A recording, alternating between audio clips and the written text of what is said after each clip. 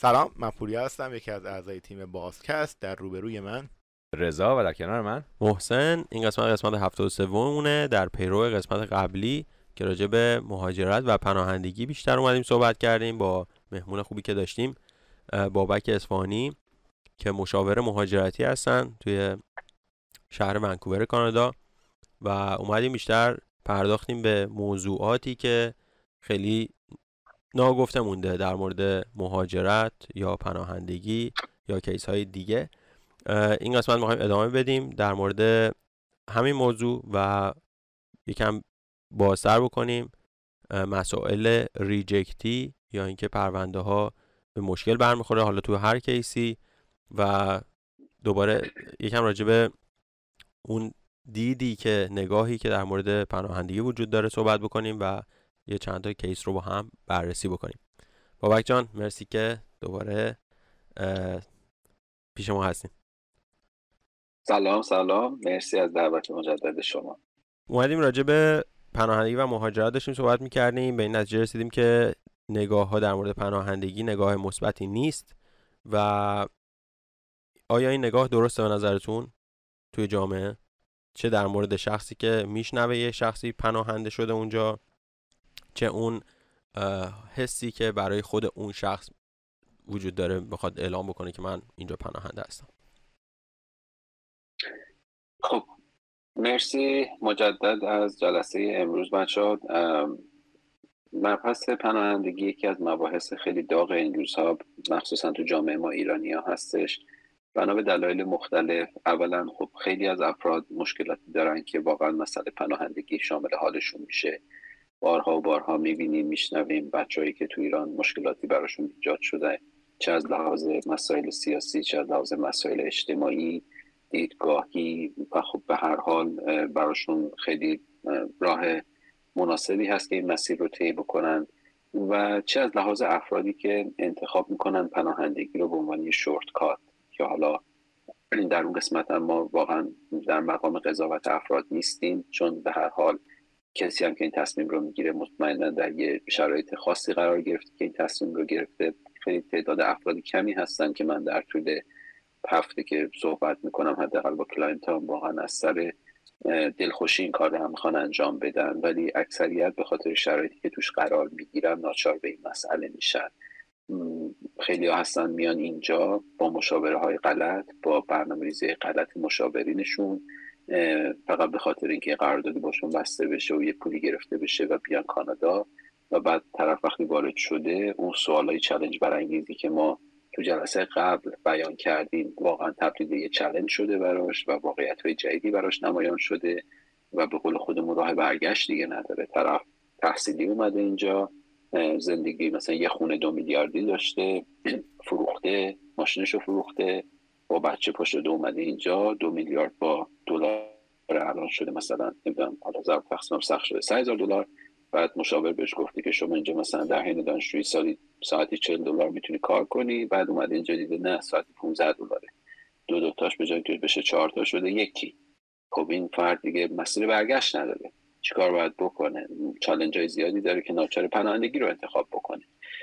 پس بنابراین بر اساس کیس‌های مختلف شرایط متفاوته، ولی برمیگردیم به سوال اول تو که یه سوال بسیار بسیار مهمه که آیا پناهندگی برای من انتخاب مناسبیه یا نه؟ اگر انتخاب مناسبیه آیا باش کنار میام؟ آیا قبولش میکنم؟ جامعه منو قبول میکنه و چه بالمعروف عواقبی در پیش روی من داره؟ حالا در مورد جامعه صحبت کردیم که کانادا خوشبختانه کشور بسیار بازیه، این مسئله رو بسیار قبول میکنه و مسئله نیست که ما برچسب منفی داشته باشیم. خوشبختانه به نسبت اروپا و کشورهای دیگه جرم و جنایت در میان پناهنده بسیار بسیار پایینه. در نتیجه رویکرد جامعه هم نسبت به پناهنده ها اونجوری که شما مثلا در اروپا میشنوید که تو آلمان چقدر مسئله جرم و جنایت با پناهنده ها بیشتر اتفاق میفته، تو کانادا نیست. در نتیجه میدونید اگر در یه جامعه رویکرد منفی پناهنده داشته باشن به خاطر اینه که تا چه حد اون پناهنده ها در اون جامعه کانتریبیوشن یا مشارکت مثبت یا منفی دارن. خوشبختانه در کانادا چون این کانتریبیوشن بیشتر مثبت بوده تا منفی، در نتیجه رویکرد مثبتی بوده و این مسئله ایرادی ایجاد نمیکنه. ولی همونطور که گفتم پذیرش شخصی ماست که باعث میشه ما همیشه فکر کنیم آدم‌ها به ما چطور نگاه میکنن و بنابراین بازم میگم اگر یه فردی خودشه، اگر یه فردی اصالت خودش رو داره، اگر یه فردی به خودش ایمان داره، به نظر من که پناهندگیش رو اعلام بکنه نه تنها بد نیست، خیلی هم باعث افتخار میتونه باشه و هیچ مشکلی ایجاد نکنه. یه تصور کلی که وجود داره اینه که خب من مثلا پام رسید به اون کشور مقصد و حالا کارهای دیگه ای نتونستم بکنم، بیام اعلام پناهندگی بکنم، یکم پروسه راحت به نظر میاد. ولی آیا تمام کیس هایی که به پناهندگی منجر میشه قبول هم میشه و میمونن توی اون کشور؟ چند درصدشون میمونن و اونایی که نمیمونن و ریجکت میشن راهشون حالا چیه و مشکلاتی که دارن چیا خواهد بود؟ مبحث پناهندگی برای ایرانی ها به طور مشخص از سال 2019 خیلی شدید شد. یعنی آماری که نشون میده ایرانی ها از سال 2019 به این بر آمار پناهندگی هاشون خیلی بیشتر شد. به هر حال میدونیم شرایط اجتماعی ایران هم شرایط سختری شد و به هر حال به همون نسبت هم این مسئله در اینجا هم بیشتر شد.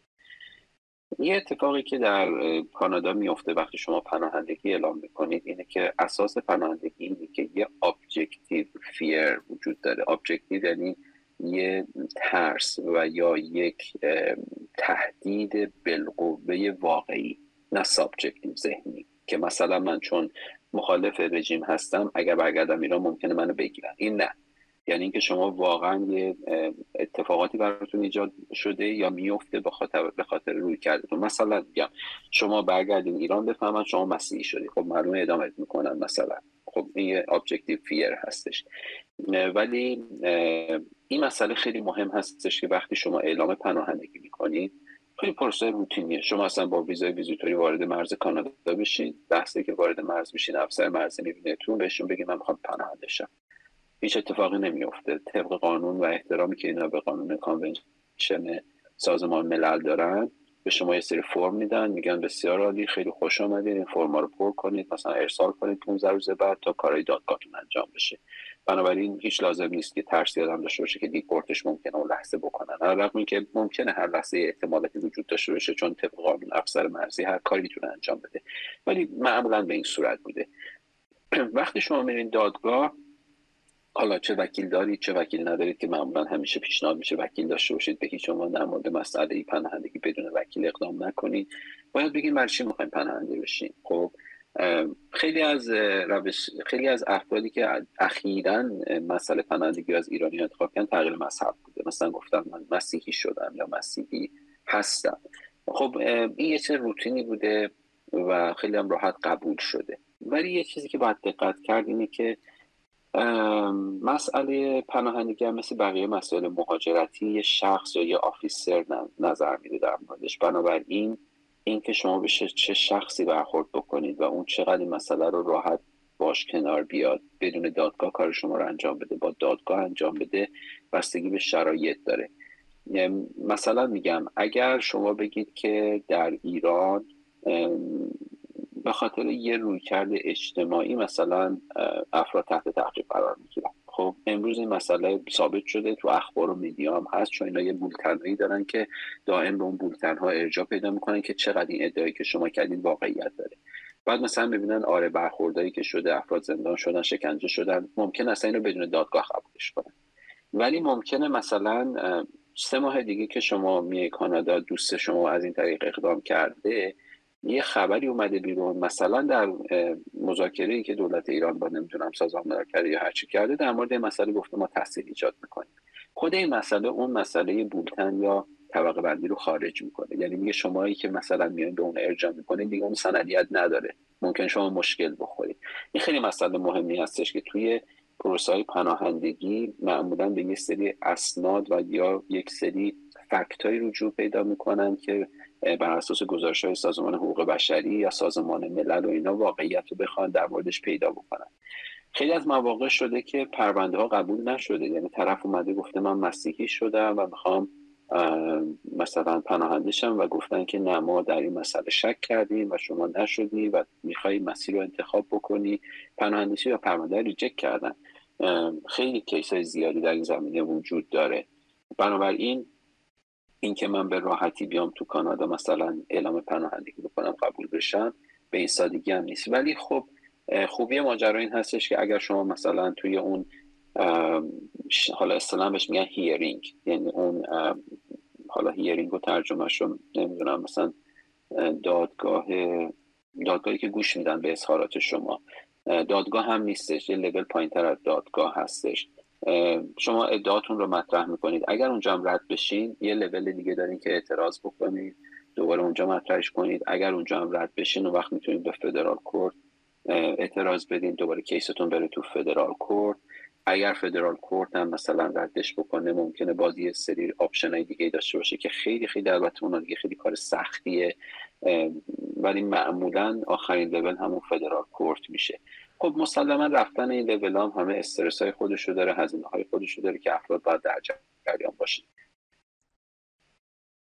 ما شنیدین شاید از دوستانتون که ما همون جلسه اول به طرف گفتیم میخوایم پناهنده شیم به دلیل فلان، قاضی قبول کرد و همونجا هم تاییدمون کرد. خیلی شده. من کیس داشتم که طرف وارد شده و گفته چرا میخوای پناهنده شی؟ گفته که من مجرد هستم، در یه روستا زندگی میکنم، در یه شهر کوچیک زندگی میکنم و اونجا ازدواج‌های قومی مطرح هست و من باید با مثلا پسر خاله پسرعموم حتما ازدواج کنم و الا مثلا ممکنه مورد اذیت و آزار قومی قرار بگیرم و قبولش کردن در همون جلسه اول.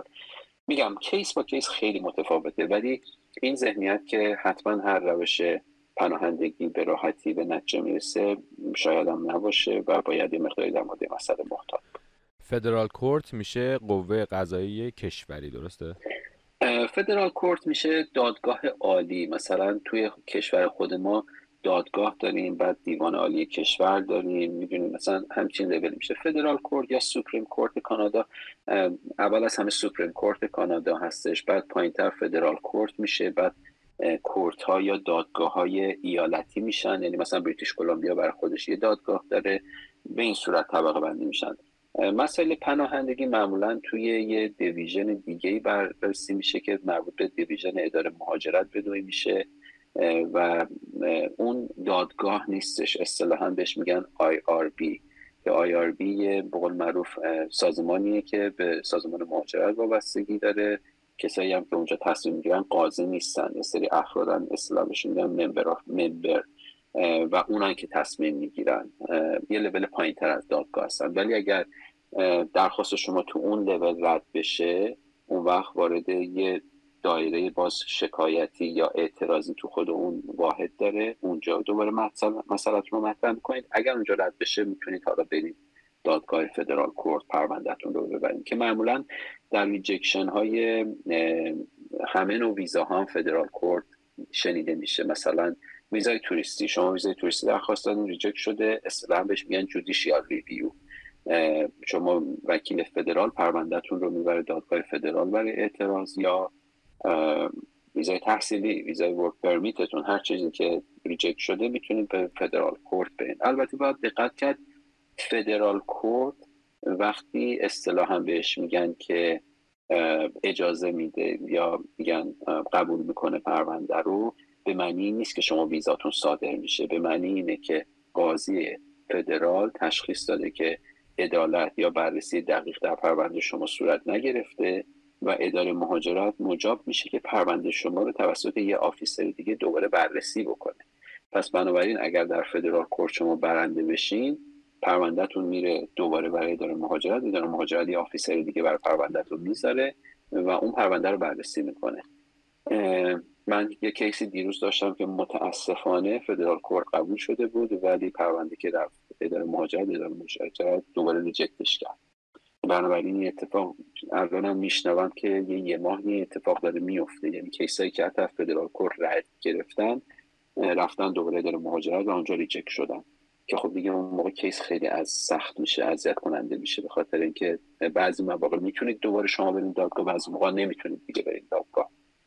ولی تا الان معمولا کیسایی که فدرال کورت نظر مثبت روش میداد، اداره مهاجرت هم کوتاه میومد.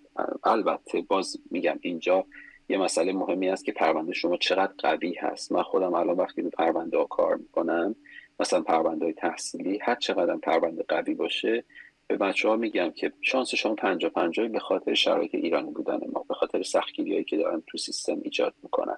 ولی اگر این پرونده رد بشه ما بریم فدرال کورت، به خاطر اینکه پرونده قویه شانس اینکه اونجا رأی بگیره وجود داره.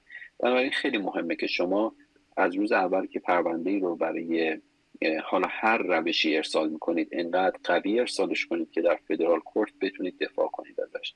چون در فدرال کورت شما اجازه ارائه مطالب جدید ندارید.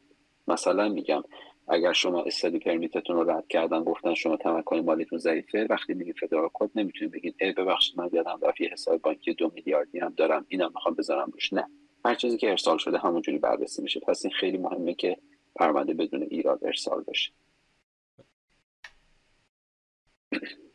با توجه به چیزی که گفتین، پس این احتمال میتونه زیاد باشه که چون لایه بندی های مختلفی هست که تجدید نظر بکنن، احتمال این که پس اون پرونده قبول بشه نسبت به اینکه رد بشه بالاتره. آیا؟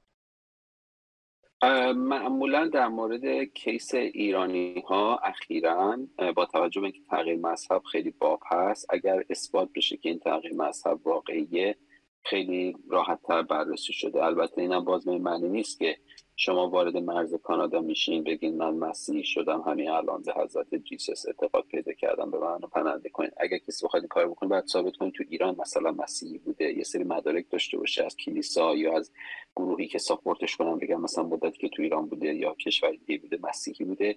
یا اگر در اینجا هستش مثلا نشون داده بشه که طرف واقعا رفته کلیسا، به هر حال یه اندورسمنت یا اصطلاحاً حالا نامه‌های ساپورتی از این گروهایی که به هر حال اینجا هستن تو کلیسا یا جامعه مسیحیت بگیره که واقعا ثابت بکنه که ایشون مسیحی شده که بتونه این ادعا رو داشته باشه. چون مسئله تغییر مذهب یه مسئله خیلی بیشتری بابی هست که افراد استفاده میکنن، چون روش‌های دیگر شما باید اثبات کنید. یعنی مثلا اگر بگید که من توی راهپیمایی اعتراضی معلمین برای حقوق بودم، بعد منو مثلا زدن، شکنجه کردن یا زندان بودم، حالا برگردم میگیرم، باید اینو اثبات کنید. نمیتونید فقط به ادعایی که من اونجا بودم 2 تا عکسم نشون بدید بگید من میخوام پناهنده بشم. یه مقدار مسیر سخت‌تریه، یعنی باید واقعی باشه. چون اصولا هم چندین سوال رو شما باید جواب بدید موقعی که غیر از این مسائل حالا روتینی که گفتم بیان میکنید. باید مثلا بگید که آیا شما رفتید سراغ قسمتی از گاورمنت یا دولتتون که شما رو پروتکت کنه و اونو گفتن نه؟ آیا شما جای دیگه محل که اقامتتون رو عوض بکنید؟ آیا بازم این تهدید رو دارید یا نه؟ چندین سوال و چالش بر جلوی پای شما میذارن که اگر هر کدوم اینا رو نتونید اثبات بکنید پرونده شما رد میشه. ولی حالا اگر مثلا کیسی باشین که حالا من داشتم کیسی که خیلی واقعی بوده، توی مثلا BBC هم ویدیوشو نشون دادن که چه اتفاقی براش افتاده تو ایران. خب یه همچین کیسی قابل استناده دیگه، مشخصه مشکلی که از طرف به هر حال حکومت یا حالا جامعه براش ایجاد شده، اینا خب به هر حال در اولویت بررسی قرار میگیره. مسئله دیگه که باید دقت داشته باشیم اینه که هرچی شرایط اجتماعی ایران رو به بهبود بره، این شرایط پناهندگی ممکنه سخت‌تر بشه. مثال اگر فردا برجام امضا بشه ممکنه دیگه این پناهندگی به این سادگی که 2-3 سال پیش بوده نباشه، برای اینکه ایران متعهد به یه سری مسائلی میشه که حداقل رو کاغذ متعهد شده و اون وقتی که آدما دیگه به هر صورتی مثل سالهای گذشته نمیتونن این مسئله پناهندگی رو اعلام بکنن. البته این قضیه یکم فکر کنم دور از واقعیته، چون توی سالهای اخیر دیدیم شرایط همچنان هی بدتر شده و کیس‌های پناهندگی هم خیلی بیشتر شده. اتفاقا راجع به این موضوع که صحبت کردیم، ما یه دوست خوبی هم داریم که توی اتاوا پایتخت کانادا وکیل UN هستش و میتونیم برنامه بود که باهاش یه قسمتی رو ضبط بکنیم که یکم از نظر قانونی شرایط رو هم بررسی بکنیم، ببینیم اوضاع چجوریه برای کسانی که داره پرونده هاشون ریجکت میشه یا قبول میشه. این تو برنامه‌های آیندهمون هست. و مرسی بابت اطلاع رسانیه. بیشتر راجع به پناهندگی صحبت کردیم، پس برای جمع‌بندیش این میتونه باشه که کسانی که در از تغییر مذهب دارن اگه بتونن ثابت بکنن که راحت‌تر پروسش، قبولی پناهندگیشون به مراتب راحت تر میتونه باشه. و مسائل دیگه چی؟ مثلا تحصیلی یا کاری، ریجکتی هایی که روی اون پرونده ها وجود داره عموما چی ها هست؟ ببینید، یه اتفاق ناگواری که از سال 2019 در مورد پرونده ایرانیا داره میفته اینه که همه شنیدین ریجکتی پرونده ایرانیا خیلی زیاد شده. به دو تا علت این اتفاق افتاده. یک، در قبل از 2019 از سال 2014-15 تا اون موقع شنیدیم خیلی خوب ویزا میدادن. از اطرافیان هم میشنیدیم طرف میگم مثلا من پرونده‌مو دادم یه آژانس مسافرتی ایکس بگذارید برام ویزای توریستی 5 ساله گرفتن. خیلی از پرونده‌ها متاسفانه با اطلاعات غلط ارسال شدن. یه زمانی هم یه صدایی در اومد که یه گروهی اصلا با هماهنگی تو وزارت خارجه کانادا فکر میکنن مثلا کمک میکردن در صدور این ویزا که بعداً همه مشخص شد. کلا این مدرک سازی متاسفانه بر ضد ما جامعه ایرانی ها خیلی شکل گرفت توی اداره مهاجرت کانادا. در نتیجه پرونده ها خیلی با بررسی دقیق تری انجام میشد و این فیلترینگ باعث میشد که خیلی از پرونده هایی که مشکل دارن بیشتر مشخص بشن و آمار ریجکتی ها بالا رفت. مسئله بعدی هم همون حجم زیاد پرونده های پناهندگی بود که متاسفانه پیش می اومد، باعث می شد که آمار پناهندگی به نسبت بقیه روش‌های مهاجرتی برای ایرانی‌ها اینقدر بالا بره که اداره مهاجرت پرونده ها رو سخت‌تر بررسی می‌کرد و یا ریجکت می‌کرد به صورت دیفالت. مثلا دیدن که یه آمار زیادی از بچه‌هایی که ویزای تحصیلی گرفتن وارد کانادا شدن، پناهنده شدن. خب این باعث شد که روی ویزای تحصیلی بقیه بچه‌های دیگه هم اثر بذاره. این دوتا فاکتور یکی از فاکتورهایی هستن که متاسفانه آمار ریجکتی پرونده های ایرانی‌ها رو بسیار زیاد کرده. یه مسئله دیگه هم اینه که خیلی صحبت در این شد که البته خود اداره مهاجرت کانادا هم تایید کرد که یه سیستم کامپیوتری AI گذاشته قبل از اینکه پرونده ها برسه به دست آفیسرها که اونجا کاتگوری بر اساس کاتگوری مختلف فیلتر میکنه. خیلی از پرونده ها اصلا قبل از اینکه خونده بشن توسط اون سیستم کامپیوتری ریجکت میشن. یعنی میاد یه فاکتورهایی رو بررسی میکنه که هنوز کسی کشف نکرده این فاکتورها چیه، چون هنوز سیستم نوپاییه و ممکنه ضریب خطای بالایی داشته باشه. ولی به طور واضح اگر شما یه بار مثلا پرونده ریجکت شده باشه، اون اتومات کامپیوتری شما رو میذاره تو های ریسک و احتمال اینکه درجا ریجکت کنه وجود داره. بعضا شنیدیم بعضیا میگن من رفتم انگشت نگاری فردا صبح پرونده‌ام رد شده. خب معلومه این پرونده اصلا خونده نشده دیگه، ریجکت شده. لذا این فیلترینگ هایی که ایجاد شده متاسفانه ریجکتی های ما رو زیاد کرده و خب از اون طرف ولی اگر پرونده خوبی باشه وقتی که برای دادگاه فدرال ارسال میشه شانس این که بتونه رأی بگیره بسیار بالا هستش. یه نکته‌ای که اشاره کردین اینه که اطلاعات غلطی وارد پرونده میشه که اینا باعث میشه که اون پرونده ریجکت بشه. چیه عملا اون اطلاعات؟ چقدر مهمه که این اطلاعات درست ثبت بشه و برای درست ثبت کردنش باید به کی مراجعه بشه؟ ببینید، کانادا کشوریه که اصل بر صداقت مگه اینکه عکسش ثابت بشه و خدا نکنه روزی که مشخص بشه شما دروغ گفتید، یعنی بدترین حالت ممکنه. همیشه من میگم آدم که میکشی یه چیزی به عنوان بخشش اینجا وجود داره، بعد از 10 سال درخواست بخشش کنی، ولی دروغ همیشه تو زندگیتون میمونه. به کلاینت هم همیشه من پیشنهاد میکنم که همیشه واقعیت رو بگیم. متاسفانه در همون سالهایی که خدمت عرض کردم حتی الان اتفاق میفته افرادی که وکیل نیستن یا حالا حتی وکیلا هم میشنون بعضا این اشتباه رو میکنن که اطلاعاتی میدن که شانس پرونده بالا بره. مثلا طرف مجرده، میگن طرف متأهله. من پرونده داشتم اومده برام که تمکن مالی فرستاده، بعد تمکن مالی که آژانس براش فرستاده با فتوشاپ مال یکی دیگه بوده، بعد سفارت زنگ زده بوده شانسی استعلام کرده مشخص شده تمکن مالی مال این نیست، میس رپرزنت شده. اصطلاح هم میشنوید میس رپرزنت شدن یعنی که شما اطلاعات غلط به اداره مهاجرت کانادا دادین و وقتی همچین اتفاقی میفته عملا به شما میگن که 5 سال شما حق این که برای ویزا اقدام بکنید ندارید، ولی اسمش این 5 ساله، یعنی سالهای زیادی تو پرونده شما میمونه. متاسفانه فقط هم کانادا اثر نمیگذاره توی سیستم نیوزلند و استرالیا و انگلیس، چون سیستم یک پارچه با دولت کانادا دارن و امریکا هم اثر میذاره در نتیجه هر جای شما برید مشخص میس رپرزنت شدید. لذا توصیه که من به همه دوستان دارم اینه که مهم نیست که چه کسی کار شما رو انجام میده برای کارهای ویزاتون. مهم اینه که قبل از اینکه مدارک شما آپلود بشه، چون ببینید شما برای هر نوع درخواستی معمولا 5 6 تا 7 تا 8 تا حالا ماکسیموم فایل زیر 4 مگ هست که آپلود میشه به صورت دیجیتالی. حتما شما از اون شخصی که این کار میخواد بر شما بکنه بخواید کپی اینا رو قبل از آپلود به شما بده که شما بدونید چه اطلاعاتی داره برای شما آپلود میشه.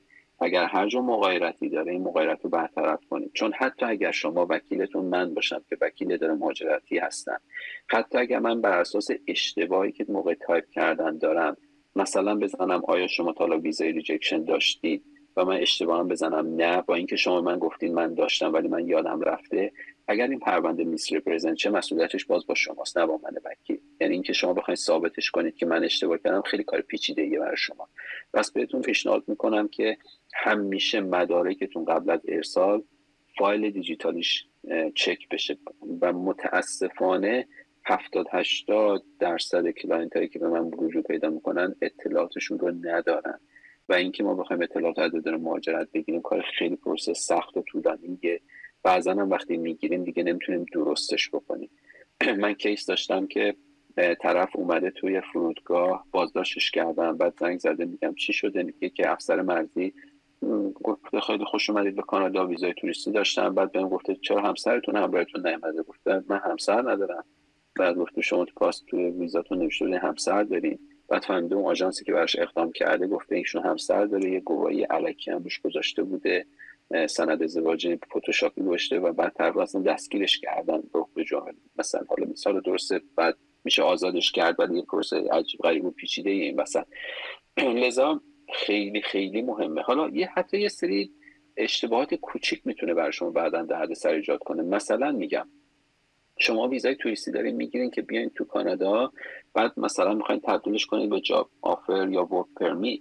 شما موقع ویزای ویزیتوریتون مثلا برای اینکه حالا سابقتون رو نشون بدن شروع میکنن سری سابقه کاری توی پروندهتون نشون دادن. بعد شما میایین اینجا میخواین یه ورک پرمیتی بگیرین در یه مثلا در زمینه رستوران و هتل داری، بعد چون اطلاعات رو یه چیز دیگه دارین غلطه، اینجا نمیتونید درستش بکنید چون مچ نمیشه با پرونده شما. خیلی مهمه که آدم بدون اطلاعاتی که میده اطلاعات درستی باشه یا اگرم خدای نکرده مشکلی پیش میاد سریعا بتونه اینو درستش بکنه.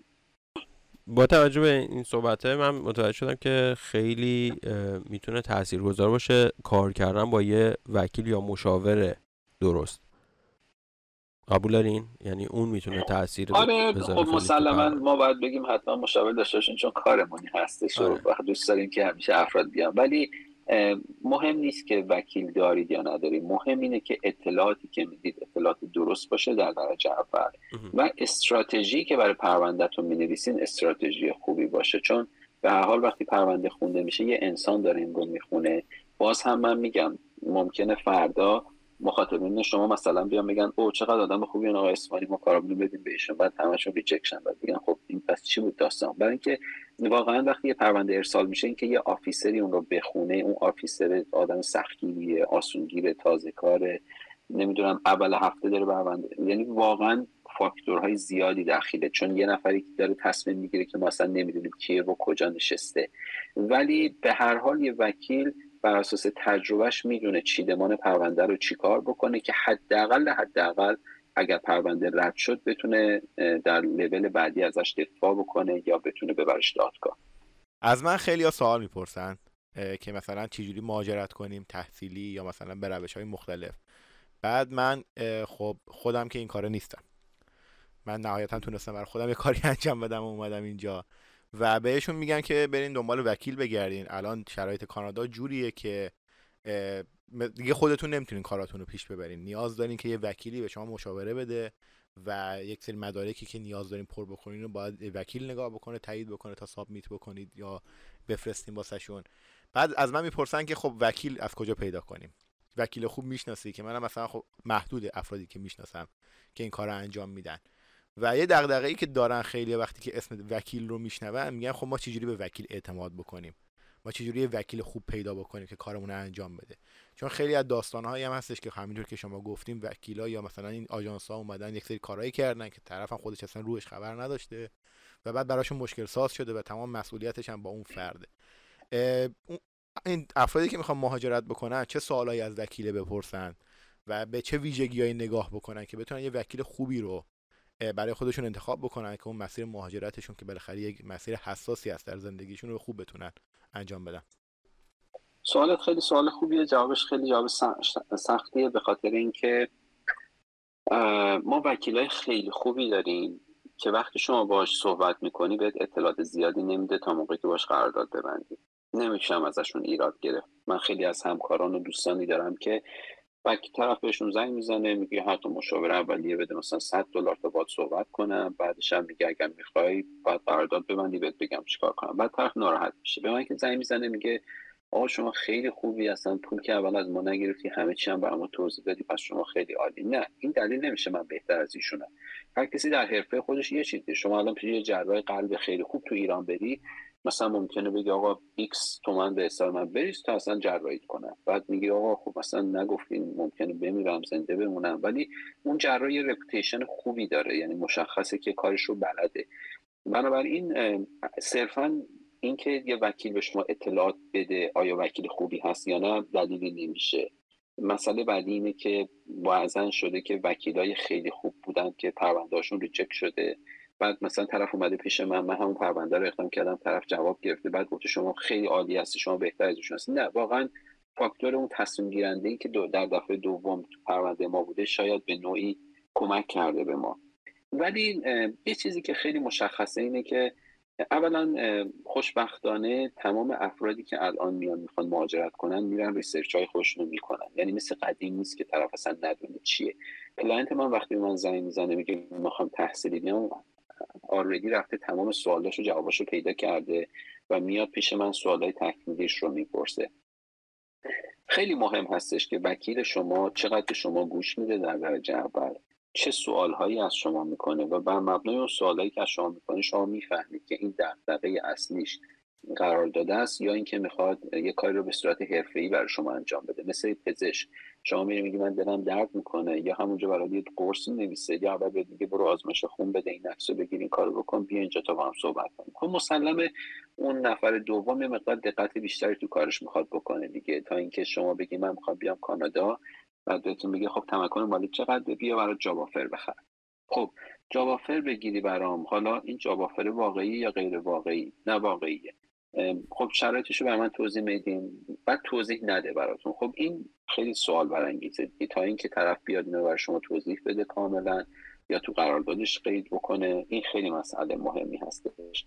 من فکر میکنم همه افراد به راحتی توی برخورد اولشون با وکیلشون میتونن به این نتیجه برسن که طرفشون آیا قابل اعتماد هست، اطلاعات درستی بهشون میده یا نه. شخصا فکر میکنم یه وکیل اگر واقعا دغدغه کاریشو به صورت حرفه‌ای داشته باشه، از دادن اطلاعات نباید دریغ بکنه. دادن اطلاعات دیگه مثل قدیم نیست که نقطه برتری آدم باشه. به نظر من خودم شخصی هم که تمام اطلاعات رو به موکلینم میدم، به خاطر اینکه اعتقاد دارم برای اینکه همیشه بهترین باشم باید هر چی که بلدم به بقیه منتقل کنم، در پی چیز بیشتری باشم که بقیه ندارن. بعضیا خودشون جعبه اسرار میدونن و فکر میکنن اگر به کلاینتش بگن شما با توجه به این شرایط این کار بکنید، اینو برمی‌داره میره با یکی دیگه کار میکنه. پیشم میاد البته ها، چون متاسفانه در جامعه ما به کار کانسالتینگ ارزش نمیدن، بها نمیدن و این مشکل وجود داره. ولی توصیه دیگه ای که میکنم اینه که میتونید شما با 10 تا وکیل صحبت کنید. اولا با چند تا وکیل صحبت کنید، حرفای همه رو بشنوید. اگر دیدید حرفای همه در یه راستا تو کیس شماست، بدونید که اون مسیری که برای شما مشخص شده مسیر درستیه و بعد به اون کسی که اعتماد دارین با همون کار کنید، جلو برید. دیگه از این شاخه به اون شاخه نپرید. دقیقاً دوباره مثل پزشک، شما پیش 10 تا پزشک ممکنه برین ولی یه پزشک رو انتخاب میکنید باهاش تا زیر عمل جراحی هم پیش میرید، ولی بهش اعتقاد پیدا میکنید، ایمان دارید. این خیلی مهمه و سعی کنید به وکیلتون اعتماد بکنید بعد از اینکه انتخابش کردین و اگر جوابش مثبت یا منفی بود دیگه واقعا نباید اینو به حساب این گذاشت که اون کارشو بلد بود یا نبوده، مگه اینکه اشتباه واقعا فاحشی اتفاق افتاده باشه. قبل از اینکه بخوان برن پیش وکیل، چه منابع موثقی هستش که میتونن نگاه کنن یا دنبال بکنن اگر تو سوشال میدیا یا شبکه‌های اجتماعی هست؟ ببینید سوشیال مدیا و شبکه‌های اجتماعی، خب منم بعضا میبینم که خیلی از همکارای من یه سری اطلاعاتی میدن که خیلی هم واقع بینانه نیست، بیشتر برای جلب مشتریه. میدونید طرف مثلا یادم زمان کووید میگفتن اگر ویزای توریستی دارید داخل کانادا هستید میتونید اینو سریع تبدیل به ورک پرمیت کنید. بله، روی کاغذی همچین چیزی رو اعلام کرده و دولت کانادا، ولی پشتش مسائل مختلفی بود. بعد طرف وقتی میرفت صحبت می‌کرد می‌دید سه شرایط دیگه بعد داشته به این سادگی نیست. خود یکی از خوبیایی که دولت کانادا داره اینه که خیلی شفافه. یعنی شما یه وارد سایت اداره مهاجرت کانادا بشین cic.gc.ca به راحتی شما تمام اطلاعات در مورد روش‌های مختلف مهاجرتی به زبان خیلی ساده میتونید بخونید. این یک، اطلاعاتتون رو اول به دست بیارید. دو، خیلی از افراد هستن، مشاورین مهاجرت هستن که خیلی به قول معروف کارشون رو حرفه‌ای بلدن، مشخصا توی سوشیال مدیا خیلی فعالن. شما میتونید سری اطلاعات تکمیلی بگیرید و بعد در نهایت با یه وکیل و مشاوری که فکر میکنید به قول معروف با شما مچ هست کارتون رو جلو ببرید. خوشبختانه میگم توی وبسایت الان شده البته کالج ایمیگریشن، حالا میتونید آدرسش هم برای دوستان بگذارید. شما میتونید برید اونجا مثلا اسم وکیلم سرچ کنید ببینید آیا واقعا وکیل ثبت شده هست یا نه. این به هر حال به خاطر پروتکشن خودتون در آینده میتونه کمک بکنه. اگر وکیلتون کارشو خوب انجام نده ازش بخواید شکایت کنید. البته این به معنی نیست که شما مثلا اگه پروندهتون ریجکت شه برید وکیلتون شکایت کنید. این شکایت باید درست بشه. مثلا وکیلتون کارشو اشتباه انجام داده، اطلاعات دروغ داده، اطلاعات اشتباه داده، نمیدونم در این شرایط. نه اینکه حالا من پرونده‌ام ریجکت شده من وکیلم شکایت دارم، نه، ولی میتونید به هر حال به این صورت وکیلتون رو هم ولیدیت بکنید که آیا واقعا وکیل ثبت شده هست یا نه. این تمام لینک هایی که گفتین رو ما میذاریم توی پادکست، توی اپیزود دیسکریپشن اپیزودمون، توضیحات اپیزود. مرسی. یه وبسایت خیلی خوبی هستش که ما وکیلای مهاجرت هم بهش ریفر میکنیم، اونم من به شما میدم. CIC نیوز مال یه گروه وکالت کانادایی هستن که خب بالغ بر شاید 50 ساله که دارن این کار رو انجام میدن. خیلی زیبا در مورد مسائل مهاجرتی توضیحات مختلفی گذاشتن. منبع خبری بسیار قویه. خیلی از خبرایی که وکیلا یا همکارای من در سوشیال مدیا هر روز میان اعلام میکنن خودشون از این سایت میگیرن خبرش رو. اونم من حاضرم برای دوستان آدرسشو بدم، دائم میتونن اونجا رو دنبال کنن. جدیدترین خبرهای مهاجرتی در لحظه اونجا قرار میگیره و میتونن این خبرها رو بخونن. خود خوندن این خبرها به شما یه اطلاعات اولیه خوبی میده که بعداً با یه وکیلی که صحبت میکنید مطمئن بشید تو کار واقعا داره حرف درستی میزنه یا نه. یه کاری هم که میتونید بکنید اینه که تو این وبسایت اصلی که خود کانادا داره cic.gc.ca وقتی که میگین اگه با مرورگر کروم میرید راست کلیک میکنید و میزنید که تمام پیج رو به فارسی ترجمه بکنه و راحت میتونید فارسی بخونید و این قابلیت رو خیلیا میتونن استفاده بکنن برای اینکه اطلاعات رو به فارسی بخونن. مرسی، خیلی اطلاعات خوبی بود. یه نکته‌ای که من در مورد بابکجان خیلی دوست دارم اینه که خیلی آدم مطلعیه توی حرفه خودش و مهمتر از اون خیلی آدم با اخلاقیه. من فکر کنم با اخلاق بودن توی اینجور مسائلی که خیلی راحت میشه ازش پول در آورد خیلی مهمه، چون که میتونن خیلی راحت مثلا یه امیدی به مشتریاشون بدن و اون مشتری رو بگیرن و بعد حالا با یه هزینه کمی هم شارژشون بکنن و بعد حالا این احتمال هم میدن مثل خیلی از مشاورین دیگه که حالا یا میشه یا نمیشه و اون تمام خودشون رو نذارن برای اینکه اون پرونده بخواد برنده بشه و به نتیجه دلخواه منتهی بشه. و این قضیه رو مثلا من تو بابکجان میبینم که اول حاضر هستن بدون اینکه نگاه درآمدی مالی داشته باشن، نگاه این داشته باشن که اون شخص میتونه مشتریشون بشه یا نه، یه اطلاعات کاملی به عنوان یه دوستی، به عنوان یه مشاور خیلی خوب کمک و راهنمایی بکنه. اول به قول خودشون توی قسمت قبل هم گفتن بشنون کامل اون شخص رو، ببینن که اصلا با توجه به کاری که میخواد انجام بده، هدفی که داره، اصلا اخلاقی هست که من پرونده این شخص رو قبول بکنم یا نه و چه توصیه‌ای میتونم بهش بکنم که بتونه به زودترین حالت ممکن به اون هدفش که میخواد برسه. در این مورد من خیلی قبولتون دارم و خیلی از دوستانم تا حالا معرفی کردم بهتون که همه هم راضی بودن از این که آدم با اخلاقی هستین، آدم متعهدی هستین و قدردانی میکنم و امیدوارم که همه توی حرفه شما همین در از حالت رو بخوام پیش ببرن برای پیش برد کارشون. مرسی از وقتی که گذاشتین. اگر صحبت آخری برای جمع‌بندیمون هست خوشحال میشم بشنویم. مرسی محسن جان، منم خیلی خوشحالم به متقابلا شما بچه‌های خیلی حرفه‌ای و اخلاقمندی هستین، برای همینم هست که من واقعا دوست داشتم در کنار شما باشم. خب این خیلی اصل مهمی هست. من میدونید خودتون نه پیج سوشال مدیا هنوز دارم، نه وبسایت شرکت هم هنوز هست، تمام کلاینتام ریفرال هستن. افتخار برام این مسئله، چون لانگ ترم خود شما دارین اینجا بیزنس میکنید، شما رضا جان میدونید که ریفرال خیلی مبحث مهمیه در کانادا و میتونه اینجا بیزنس آدم رو واقعا از به عرش اعلا برسونه بدون که یک ذره کار تبلیغاتی انجام بدید. تو خب من حاضر نیستم این مزیت رو از دست بدم.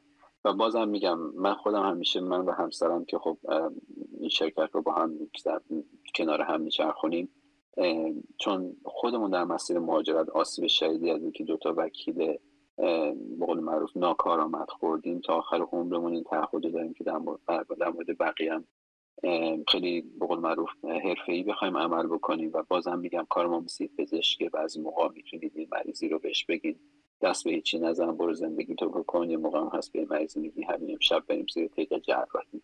این واقعا وجدان کاری ما هست که باید انتخاب کرد کدوم یکی چه نوع شخصیتی آدم تو کارش میخواد داشته باشه. به هر حال برای صحبت آخرم از همه دوستان خواهشی که میکنم اینه که هر روش مهاجرتی که بهشون معرفی میشه قبل از اینکه عمل بکنن با چند نفر صحبت بکنن، مزایا و معایبش رو مشخص بشه. الان مثلا در ایرانی ها چند مبحث خیلی داغ شده، یکی ثبت شرکت، یکی استارتاپ و یکی جاب آفر.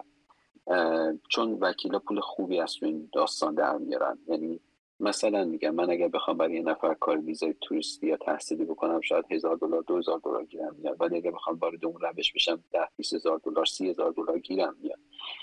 ولی متاسفانه خیلی از جوانب کار گفته نمیشه. طرف فکر میکنه با یه ثبت شرکت میتونه اقامت بگیره، طرف فکر میکنه توی یه استارتاپ اسمش باشه با اقامت وارد میشه یا جاب آفر. ولی خیلی داستانهای پیچیده‌ای داره که من خواهش میکنم اگر وارد این مباحث شدین حتما با چند نفر صحبت کنید و ببینید که تا روزی که پی آر شما به دستتون میرسه، این جمله خیلی مهمه، تا روزی که این کارت پی آر به دست شما میرسه چه زمانی طی میشه، چه هزینه هایی دارین، چه تعهداتی در مقابل دولت کانادا دارین.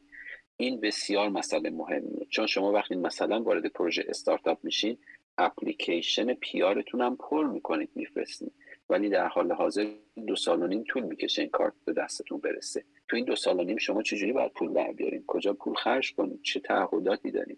اینا خیلی مهمه. یا جاب آفر شما میگیرین بعد از 3 تا پیچک میتونید خودتون رو برای پی آر فایل کنید اگه شرایطش رو داشته باشید، ولی 2 سال طول میکشه تا پی آرتون به دستتون برسه. تعهدات من در این مسیر چیه؟ خواهشی که از همه دوستان دارم، مخصوصا در این چند روشی که خیلی روزا تبلیغ روش میشه و افراد خیلی توش این تله میافتن، در این مورد تحقیقات بیشتری بکنید. مرسی بابک جان، فوق‌العاده بود. من فکر می‌کنم خیلی قسمت‌های دیگه‌ای هم میتونیم راجع به مهاجرت صحبت بکنیم. هر آدمی که توی کانادا یا من دیدم کانادا مهاجرت می‌کنه یه داستانی برای خودش داره و این داستان خیلی جذابه و احتمال خیلی زیاد این قسمت‌ها هم خیلی خوب میگیره. و اگر شنونده‌ها خواستن با بابک جان در ارتباط باشن و سوالی ازشون بپرسن، ایشون خداییش من خیلی ها رو بهشون معرفی کردم و بدون هیچ فکر کردن به منفعت مالی خیلی اطلاعات خیلی خوبی بهشون دادن و میتونن با ما از طریق اینستاگرام در تماس باشن یا بهمون تکست بدن و ما میتونیم اطلاعات بابک جان رو براشون بفرستیم. خیلی ممنون بابک جان برای این وقتی که برای ما گذاشتین، خیلی از اطلاعات استفاده کردیم. خدا نگهدار دوستان. مرسی، خداحافظ. خدا نگهدار.